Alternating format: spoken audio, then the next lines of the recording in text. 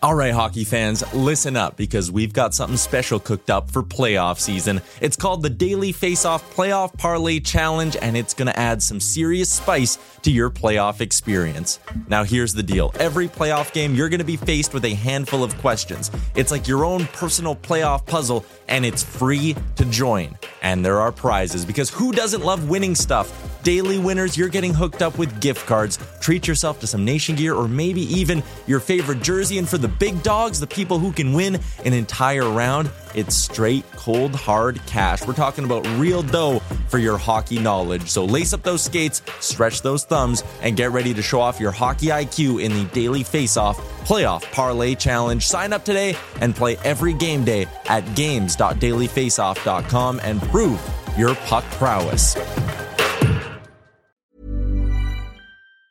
Burrow's furniture is built for the way you live. From ensuring easy assembly and disassembly to honoring highly requested new colors for their award-winning seating, they always have their customers in mind. Their modular seating is made out of durable materials to last and grow with you. And with Burrow, you always get fast, free shipping. Get up to 60% off during Burrow's Memorial Day sale at burrow.com/ACAST. That's burrow.com/ACAST. burrow.com/ACAST. Hey, I'm Ryan Reynolds. At Mint Mobile, we like to do the opposite of what Big Wireless does. They charge you a lot, we charge you a little. So naturally, when they announced they'd be raising their prices due to inflation, we decided to deflate our prices due to not hating you. That's right. We're cutting the price of Mint Unlimited from $30 a month to just $15 a month. Give it a try at mintmobile.com/switch. $45 up front for 3 months plus taxes and fees. Promo rate for new customers for limited time. Unlimited more than 40 gigabytes per month. Slows full terms at mintmobile.com.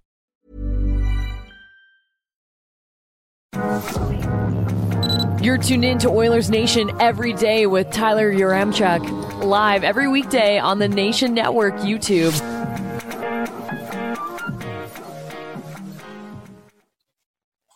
Eric Comrie is sleeping good for two reasons. First off, he shut down his hometown team in his first game back in his hometown. And two, how could you not sleep good knowing you're the heir to the brick mattress fortune? That was not a lot of fun last night, but let's dig into it. Let's get to the lead.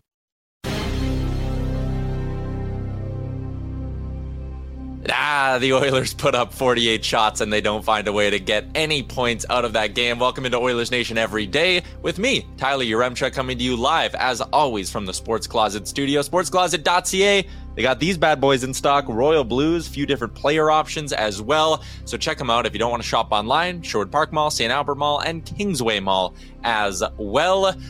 Two trends will never die for the Edmonton Oilers. They start slow, and backup goalies just always seem to shut them down. This has been happening as long as I've been following the team. You look at the starting goalies on dailyfaceoff.com any given night, and you go, who's that guy? Or you go, oh, that guy's junk, or that guy's played like 4 NHL games. And they're pretty much guaranteed to come in and only give up like 1 goal on 45 shots or some nonsense like that. And that is kind of exactly what happened last night, as NHL journeyman Eric Comrie stopped 46 of 48 shots in a winning effort for the Buffalo Sabres. I want to hear your thoughts. We are live on Twitter, Facebook, and YouTube, and I got the YouTube chat up. I want to hear what you're saying about last night's loss, because honestly, it was two things. It was a frustrating one, but it was not one that causes me to panic at all. I'm not sitting there looking at how the Oilers played last night, throwing my arms up and going, oh, this team's broken. I see Spiced Oil fall for Bedard, 15-year dynasty incoming. You know, maybe the Oilers should just go 1-81 this season and see if they can land another top pick. I'm kidding, obviously, but last night, I didn't even think their start was that bad. I thought for the most, yes, they gave up the first goal, and that's annoying that they keep wanting to give up the first goal. But in the first period, the Oilers outshot the Sabres 15-7. Natural stat trick had the high danger Corsi events at 11-1. The Sabres had 1 high danger shot attempt in that entire period, and they scored on it. The Oilers peppered Eric Comrie early, couldn't solve him. They missed on a couple of grade A chances, with Yamamoto getting that rush at the end. It was just a lot of moments where the Oilers didn't finish great chances. Also, a lot of moments where Eric Comrie just made incredible saves. So I sit there, and the loss to Calgary was frustrating because they played like crap out of the gate, and they couldn't find a way to get any sort of momentum going at 5-on-5. I look at last night, the first shift of the game, McDavid, Kane, Yamamoto, the first shift they had was lights out. I went and live bet the Oilers after that shift because I was like, oh my God, they're going to put up 50 shots on the Sabres tonight and just dominate them. They almost put up 50 shots on the Sabres, but my live bet still lost. But they actually came out of the gates like really, really well. You got goalied, and that happens sometimes. And I don't know, I'm not sitting here and freaking out about too much as much as some of you may have expected that I was going to come here and rant about a bunch of things the Oilers didn't do well. The truth is there wasn't a lot the Oilers didn't do well in that hockey game. They didn't finish their chances that well, and they had a couple of really ugly turnovers. 2 of them coming off the stick of Leon Draisaitl that lead directly to goals as well. Some of their big guns didn't have great games, but I really do think that at the end of an 82-game regular season, whenever that comes in April or whatever, we're not going to be looking back at this loss to the Buffalo Sabres as a game that was of any sort of consequence. It's just a blip. It's one of those nights where the breaks didn't go your way and you got out goalied. Like it's simple as that. Danger Suede says it best. The Oilers can still go 80-2 this year. Not worried. No one should be worried. If you're in the YouTube chat, you should not be worried. I want to get some thoughts on this game as we take a peek at how some of those goals went in. Like this one here. I don't know. It's a power play goal, 4-on-3, ton of space. Rasmus Dahlin, elite offensive D-man. That's going to happen. The guy's on fire. He's got 3 goals already this season. He picked a corner on Stuart Skinner. Like, that's just kind of life. The goals that went in, I didn't love the turnovers that led to them. But again, the Oilers were so good with the puck on their stick in this hockey game for the most part that there's just not a lot I'm concerned about. This is one of them that came off the stick of Draisaitl, and then again, right there, you see the stick lift. I thought he could have bared down a little bit better on Tage Thompson there, but Tage Thompson's a top-line center in this league. Guy scored 30-plus goals last season. Things like that are going to happen. Draisaitl misses a check after a turnover, not a great shift, but again, I don't think this is a moment where you're sitting there going, oh, Leon Draisaitl's bad defensively or whatever, cost them the game. He didn't. That there, a pass Draisaitl probably wants back, but he had an open guy, just kind of missed him with the puck, put it in his skates. Yamamoto couldn't grab it cleanly. Back the other way they go. JJ Peterka having a good season. One of those young Sabres forwards we talked about yesterday. So those 3 goals, like, they're frustrating, sure, but nothing that really raised too much of a red flag. I want to get Liam's take on this because he is waiting patiently. Liam, you watched the game last night. You watched the Oilers lose last night. Are you agreeing with me on everything I kind of said in the first 5 minutes of the show here? Or are you more concerned about the state of this team? I don't think I'm overly concerned. I think frustration is the biggest thing. Like they're shooting themselves in the foot with things like the turnovers are just allowing bad goals. And one thing that was frustrating to see last night, it felt like a lack of chemistry in a way. Like a lot of the times the players seemed unprepared for passes. Like we saw it towards the end of the game, McDavid went on those 3 little rushes around the zone and throws pucks right in front of the net and no one's prepared to get it. Like this team should know where they need to be in situations, and they've played together for a while now, and this is an experienced team that has aspirations to go and win the Stanley Cup. And I know it's only 3 games into the season, but you kind of want to get those bad habits out of the way sooner rather than later. And 48 shots, you should be able to score more than 2 on the Buffalo Sabres, to be honest. Like I think they just got to be better at bearing down. Just like Jesse Puljujarvi had that really good chance too, where it looked like he tried to place it into the net, then try and put a little bit of power behind it and get it past Comrie. And it's just about kind of just playing a little harder, I think, is a better way to put it, around the net and getting goals. Like you saw the Nugent Hopkins one, like everyone's crashing the net and then puck comes loose and you get it. Like that's kind of what they need to do, is just be aggressive in when they actually want to put the puck in the net. And I think that's something we're going to need to see here in the next couple of games against 3 difficult teams, to be honest. I thought this Nuge goal, that was a sneaky good play by Connor McDavid, even by Nuge. Like sometimes players just get the mentality, they're like, okay, there's a swarm in front of the net. We know the puck's loose. Whistle's not going, crash and bang, just keep throwing everything on net. But I love the way Nuge just kind of floats back to a soft area there. And then for McDavid to not just grab it and be like, okay, how can I flip this in, to kind of take that 0.1 of a second to go, okay, where can I go with this? Bang, quick pass to Nuge back of the net. Great goal. Nugent Hopkins had 7 shots on goal last night. there were still, though, like, that play was solid. There were some bad decisions in that game. Evan Bouchard had a look. It was in the third period. It might have been the second period. I don't quite remember. But he walked into the offensive zone and had all the time in the world to pick a corner. And he is in the slot. Like, he is right in between the dots. And he tried to, like, seam a pass to Zach Hyman, I think it was, who was waiting in the circle. And it's like, okay, you're right down Main Street. Just rip the pill, man. Evan Bouchard's got a great shot. We've seen him score a ton of goals from that spot over the last year. Just shoot the damn thing. And then again, I thought there was a moment later in the game where maybe Bouchard was rattled that he missed or looked off such a good opportunity in the slot where he had a guy wide open for that one-timer pass, and he doesn't take it. He shoots it. So it's just one of those nights for the Oilers where I think you're right. Like, nothing seemed to be clicking. McDavid does 2 laps around the offensive zone, has no one to pass to, finally puts it to the front of the net, and, like, no one's there. No one's ready to receive that pass. So they just weren't all on the same page. And again, it's not one of those games where I'm like throwing the red flag up being like, oh, this team's in so much trouble. Like, what's going to happen? Are they going to miss the playoffs? They're 3 points back of the Kraken or whatever. But it's just a game that didn't go their way. And Eric Comrie played really, really well. One more thing, Liam, and it was a big topic of discussion. John asks us in the chat, what are your thoughts on players coming in to fight after that big hit on Dylan Holloway? Holloway, Oilers rookie, got absolutely blown up by Ilya Lyubushkin, picked up a pass kind of in his feet, tried to just, I don't know, maybe he should have just chipped it up, but he had his head going the wrong way. Lyubushkin caught him in the trolley tracks, and you see Warren Foegele, who's the one who delivered the suicide pass to Dylan Holloway, jumps into his defense. I didn't have a problem with that. Sometimes it's annoying when there's clean hits and all of a sudden everyone's dropping their mitts, and, you know, feels like sometimes there's not even a chance for guys to lay good body checks because they always have to fight right after. But that's a rookie forward. And Foegele probably felt like a little guilty in the situation, being like, ooh, probably could have put that in a better spot. That wasn't one of those ones where I'm like, oh, why are people jumping in to fight the guy? Like, when your young rookie forward gets blown up, you need to come to his defense a little bit.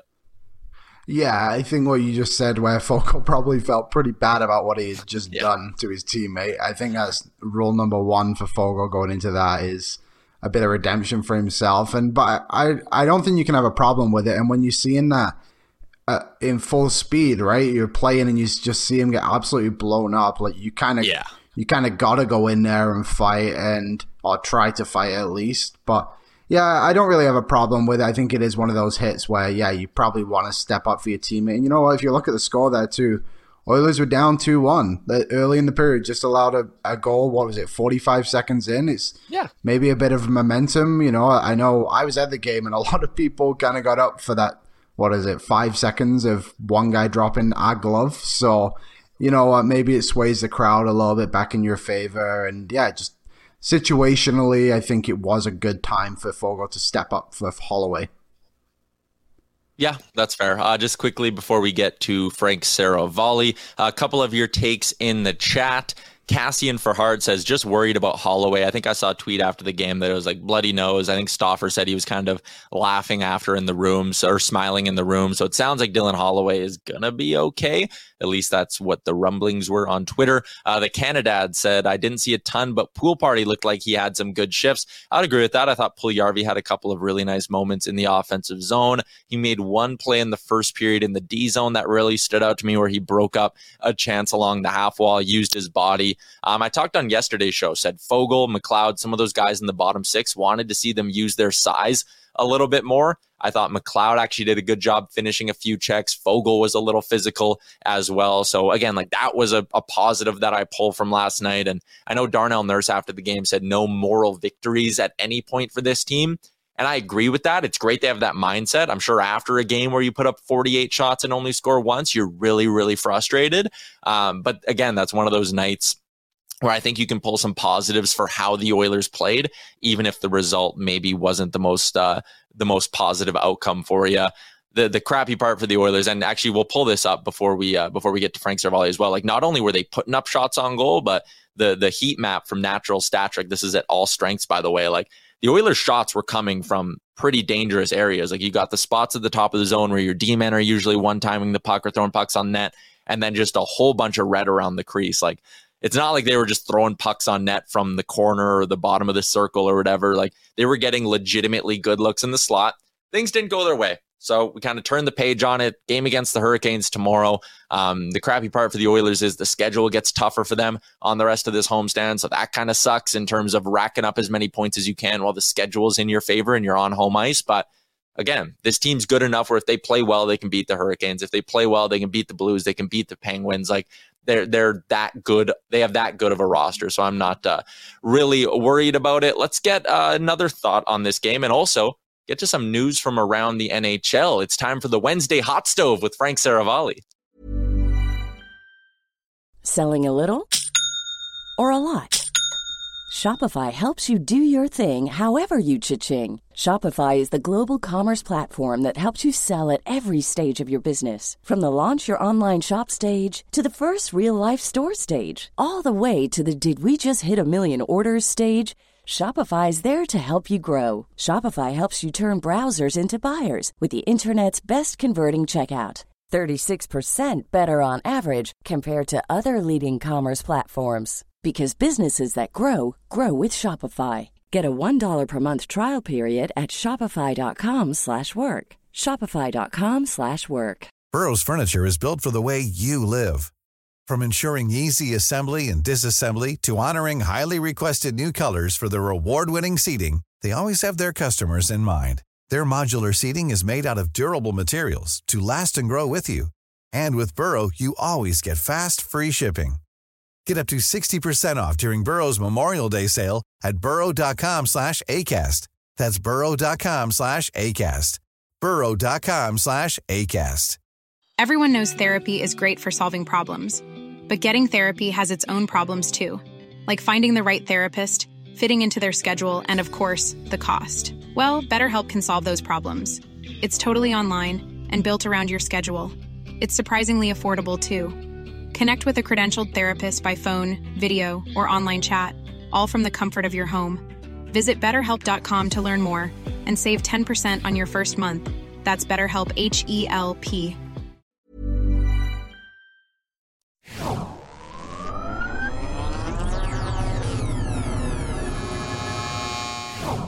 Everyone's favorite segment, the Wednesday Hot Stove with Frank Saravalli. Frank, welcome back into the show. You were in New York yesterday for the Board of Governors meeting, and now you're already back at your home in Philadelphia. But Philly's kind of a central hub. Did you know 60% of the U.S. population lives within a 2-hour flight of Philadelphia? I did know that. It's not that hard to put that together when you consider some of the major metropolitan areas around here, an hour and a half in the car, 2 hours from Washington, D.C. I made it home in an hour and 15 minutes last night from New York in the car. So it was pretty awesome. It's a pretty awesome place to live. I'm biased. Yeah, I'm not very good with geography, so I didn't know that. You were in New York. Did you eat dinner in New York? Did you have anything fancy while you were out there? I did. Nothing fancy. Got a steak. Went to dinner with Pierre LeBrun after the meetings wrapped, and just a nice glass of wine, and listened to the Phillies game on the way home in the car. Hey, and your Phils are up 1-0 in the NLCS. The Oilers fans, I should say, for dinner last night had a big bowl of lose to the Sabres. Is it still way too early to be concerned about this Oilers team? Yeah, I think so. I think you'd be concerned if they're not getting shots, not getting to the high danger areas as you just showed in your heat map. And look, this offense is too talented to go quiet for too long. And I thought the thought process from Jay Woodcroft after the game about trying to eliminate some of the mistakes that this team has had defensively that, have cost them to this point, that should be the focal point, because you know that those other things like the scoring are going to turn around at some point. I just wonder, and you mentioned the idea of the bottom six using their size a little bit more. Like, what's the thought process behind Niemelainen only playing 6 or 7 minutes in the game? And I understand the way that they use their lineup with 11 and 7, but for me, like, you got to find out about this guy. This is a guy that you should be giving minutes to. And I know that just speaking, to people in and around the Oilers organization, they're expecting big things from Niemelainen this season. I don't know that his deployment last night makes a lot of sense. Yeah, I actually agree with you. Like, he played 5:22 at 5-on-5 yesterday. Ryan Murray played 10:45 at 5-on-5. I don't see a reason to play Niemelainen half as much as you're playing with Murray. Like, you know what Ryan Murray is. You know there's not tremendous upside there with Niemelainen, or even if it was Broberg as the 7th D, like find out what you have in these guys. Because Frank, if Niemelainen isn't an everyday NHLer, or at least shows that he isn't quite ready for that, you need to be active on the trade market, because that's the big deficiency of this in this lineup is the left side of the blue line. Couldn't agree more. And also, not only do you know what Ryan Murray is, you also know that he's injured all the time. So it feels like only a matter of time before that would happen. Like, I consider Ryan Murray not all that different than Matt Murray in terms of the injury front. And he can't defend. I think that's the big thing, is you need better defenders for this team. And if you've got a left shot guy who you think can make the jump, October against the Sabres is exactly the moment that you should be using Niemelainen in the lineup. And so for me, I thought that was a really curious, like, I was going into last night's game for the Oilers most excited and most interested to see what happened with Niemelainen. And I go like, well, why? And I actually thought he did pretty well in his 5 minutes as well. Like, he didn't lay his vintage Niemelainen big hit off the rush or anything like that, like we've seen in his first handful of NHL games. But I actually thought he made a couple of nice plays with the puck, jumped up in a couple of rushes. Like, he made the most of his 5 minutes. So I'll be interested to see if he maybe gets a bit of an uptick against Carolina tomorrow. Too early for Oilers fans to be concerned, but I don't think it's too early for fans of the Vancouver Canucks to be concerned. That seat's got to be getting real hot for Bruce Boudreau, hey? I mean, I think the heat was on heading into the season, not necessarily on the seat in general, but for this team to be in the playoff chase all season long. And you look at the spectacular fashion in which this has unfolded through the first 4 games. They were already the first NHL team in history to open their season with 3 consecutive games blowing a multi-goal lead. Now it's 4 after you add it in. And is 1 point enough to put everything at bay and turn the temperature down? I don't think so, given the way that it played out yet again. And I think, look, are the Vancouver Canucks heading into this spiral thinking, we'd love to make a coaching change, this is our opportunity to do it? I don't think so. In a perfect world, they're saying we'd want Bruce Boudreau to continue on with the same run that he had last year in a 56-game sample size for the Canucks, and for this team to get back to that level. That hasn't happened to this point. We talked previously how I thought their camp was a little bit disappointing and listless in some ways. Their best players need to be their best players. And now you're hearing all the other things come out from Vancouver about, friction in the locker room and all these different facets of this team's slow start. And it feels like someone somewhere is pulling at a thread a little bit, and it's beginning to unravel. So will they make a coaching change 4 games in? I don't think so. But I'm also really confident in saying that whether it's a trade, whether it's a coaching change, whatever it may be, the Vancouver Canucks cannot possibly afford to go down the path where they sink their season as the calendar turns to November. They can't do it. They know they can't. And at some point, something will have to change. But I'd imagine there's at least a little bit more leash in the short term. Like we mentioned off the top, you're out at the Board of Governors meeting in New York, and the big thing that came out of that is the rumblings or the news that the salary cap could actually be going up by $4 to $4.5 million next season. This is kind of out of left field a little bit. What is leading to this? Take us through what's going on here with the cap. Yeah, so basically the league is expecting, Tyler, or projecting really healthy revenues this season to the point where they may be able to retire the debt that's due from players to owners as part of the pandemic. And so, when you look at this, it's a surprise in that initially they were projecting that this $1.1 billion debt would be paid off after the 2024-25 season. So it went from 2025. Now at the beginning of at some point in the summer, they were saying, okay, we could maybe pay this off in 2024.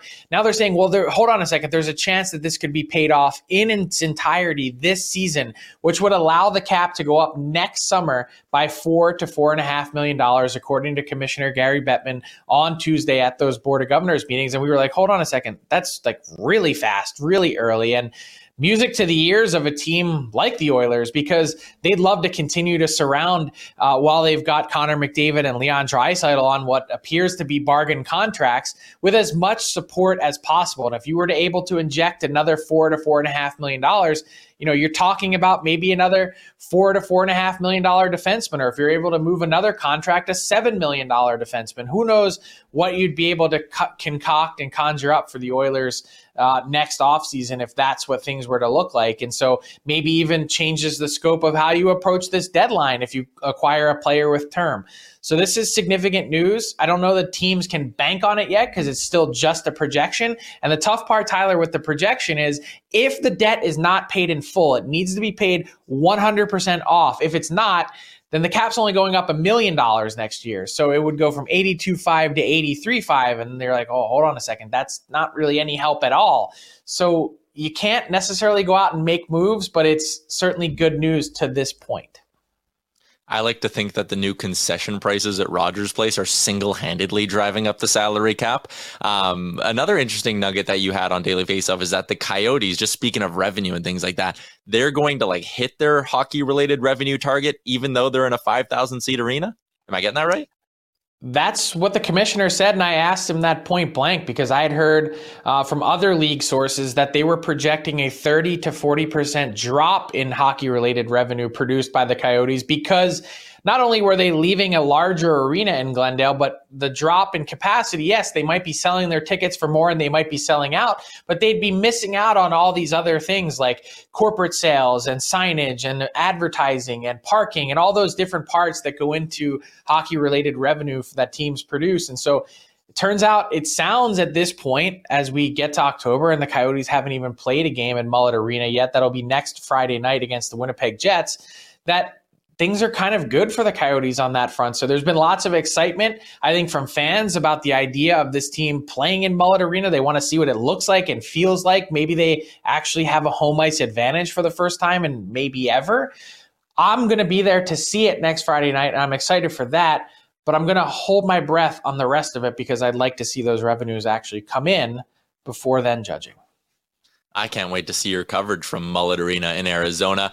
Just quickly, Frank, we got another minute here. The Florida Panthers putting Aaron Ekblad on LTIR. I mean, that is a tough situation for their blue line considering Weegar was traded. Now Ekblad's going to be out for the foreseeable future. They don't have any first-round picks for the next 3 seasons. That could make things complicated from a trade perspective. Do you see them as a team that could go out and try to find a replacement for Ekblad in the short term on the trade market, or are they just going to have to roll with what they got? For the most part, they're going to have to roll with what they have because since he's not expected to be out super long term, like it's obviously more than a month at this point with the LTIR designation, the report that was out there is that this is a grade 2 groin strain for Ekblad, that they have to account for him then coming off LTIR, and they're going to need to be able to afford him. So it's not like they have that space that's sitting there at the moment. They say, hey, we can go shopping to get a replacement for Aaron Ekblad. That's not the case. Certainly not expected to miss the season. And so a really tough spot for the Panthers to be in. And you mentioned those first round picks. Wanted to point something out. I did get clarification and confirmation today on this.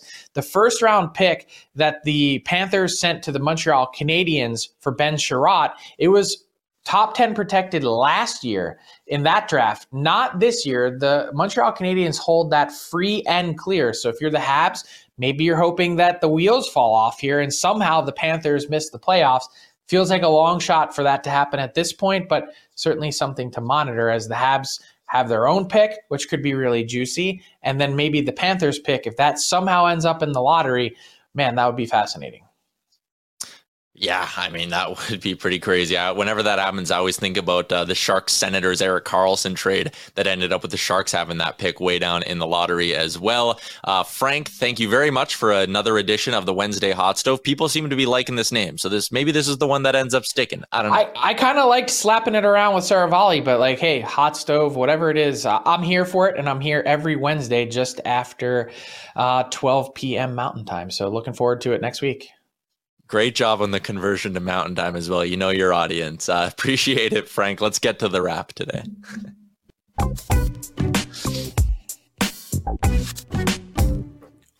All right, wrapping things up today on Oilers Nation Every Day. The Oilers sent out a little teaser for their reverse retro jersey. I see a bunch of you in the Twitter chat getting excited about that. I'm 5 out of 10 on those jerseys. I think, yeah, whatever. It's different. It's new, so whatever. But I don't know. I'm 50-50 on those. Dangerous Wade also dropping a comment in saying, Frank, quote, laughing at Tyler's jokes is my favorite. He finds me funny, damn it. All right? Don't be throwing that in the chat. Okay. Lance says put the Coyotes in Houston. Probably not happening. They signed a lease there with ASU. That's whatever. The Canadad says change it every week, never stay the same. And I kind of, you all know I like that idea for the hot stove with Frank Saravalli. Good, informative segment. Liam, we got a couple of minutes left, so let's get to our daily betting segment, courtesy of our friends at Betway. Tough night last night for the Oilers bets. But my NHL bets went 3 for 3, which is good because I was ice cold for a while. Liam, tonight on the NHL slate, what do you got your eyes on? Yeah, there's only 3 games out there tonight, so I'm gonna go with Sam Reinhart over 2.5 shots. So they play Philadelphia, and Philly are averaging over 30 shots a game. Sam Reinhart has two 4-shot games in 3 so far, so I'm gonna go with him at -118. And then you know what, I almost went for the puck line with Colorado at home. I just feel like whenever they're at home, they're just going to be a dominant team. But I just went with the over. I know Connor Hellebuck's in there for Winnipeg, but the over is hit now in every game Colorado has played this season. So they're just going to score a ton of goals all year. So hopefully this is the perfect night we've been waiting for. And last night didn't go too well for me, like you said, but I did unfortunately hit the power play goal and the empty net goal, which was the biggest one. So a little bit of money coming our way either way, I suppose. Oh, man, I ridiculed you for that bet, too. I said it was a bad idea, and that's like the only bet we laid last night that ended up hitting. Yeah. So 0 for 2 on the Oilers bets for me, but 3 for 3 on the NHL bets. Tonight, I give my picks every day on the Daily Faceoff Show. I'm taking an over, but I'm taking Philly and Florida to go over 6.5. Nathan McKinnon has 5 assists in 3 games. You can get him at -135 to go over an assist. And Kyle Connor over 3.5 shots on goal is paying -105 for the Winnipeg Jets. He hit that once and missed it by just 1 shot in the other game. I like him to take that over tonight between the Jets and the Avs. So there you go. Those are our NHL best bets for the day. That's going to be a wrap for today's edition of Oilers Nation Every Day. We are out of time. As always, shout out to our friends at the Sports Closet Studio. Check them out, 3 locations in Edmonton, sportscloset.ca. Get some fresh gear for the upcoming season. We'll be back tomorrow, same time, for Assured Ford Giant Game Day. Talk to you then.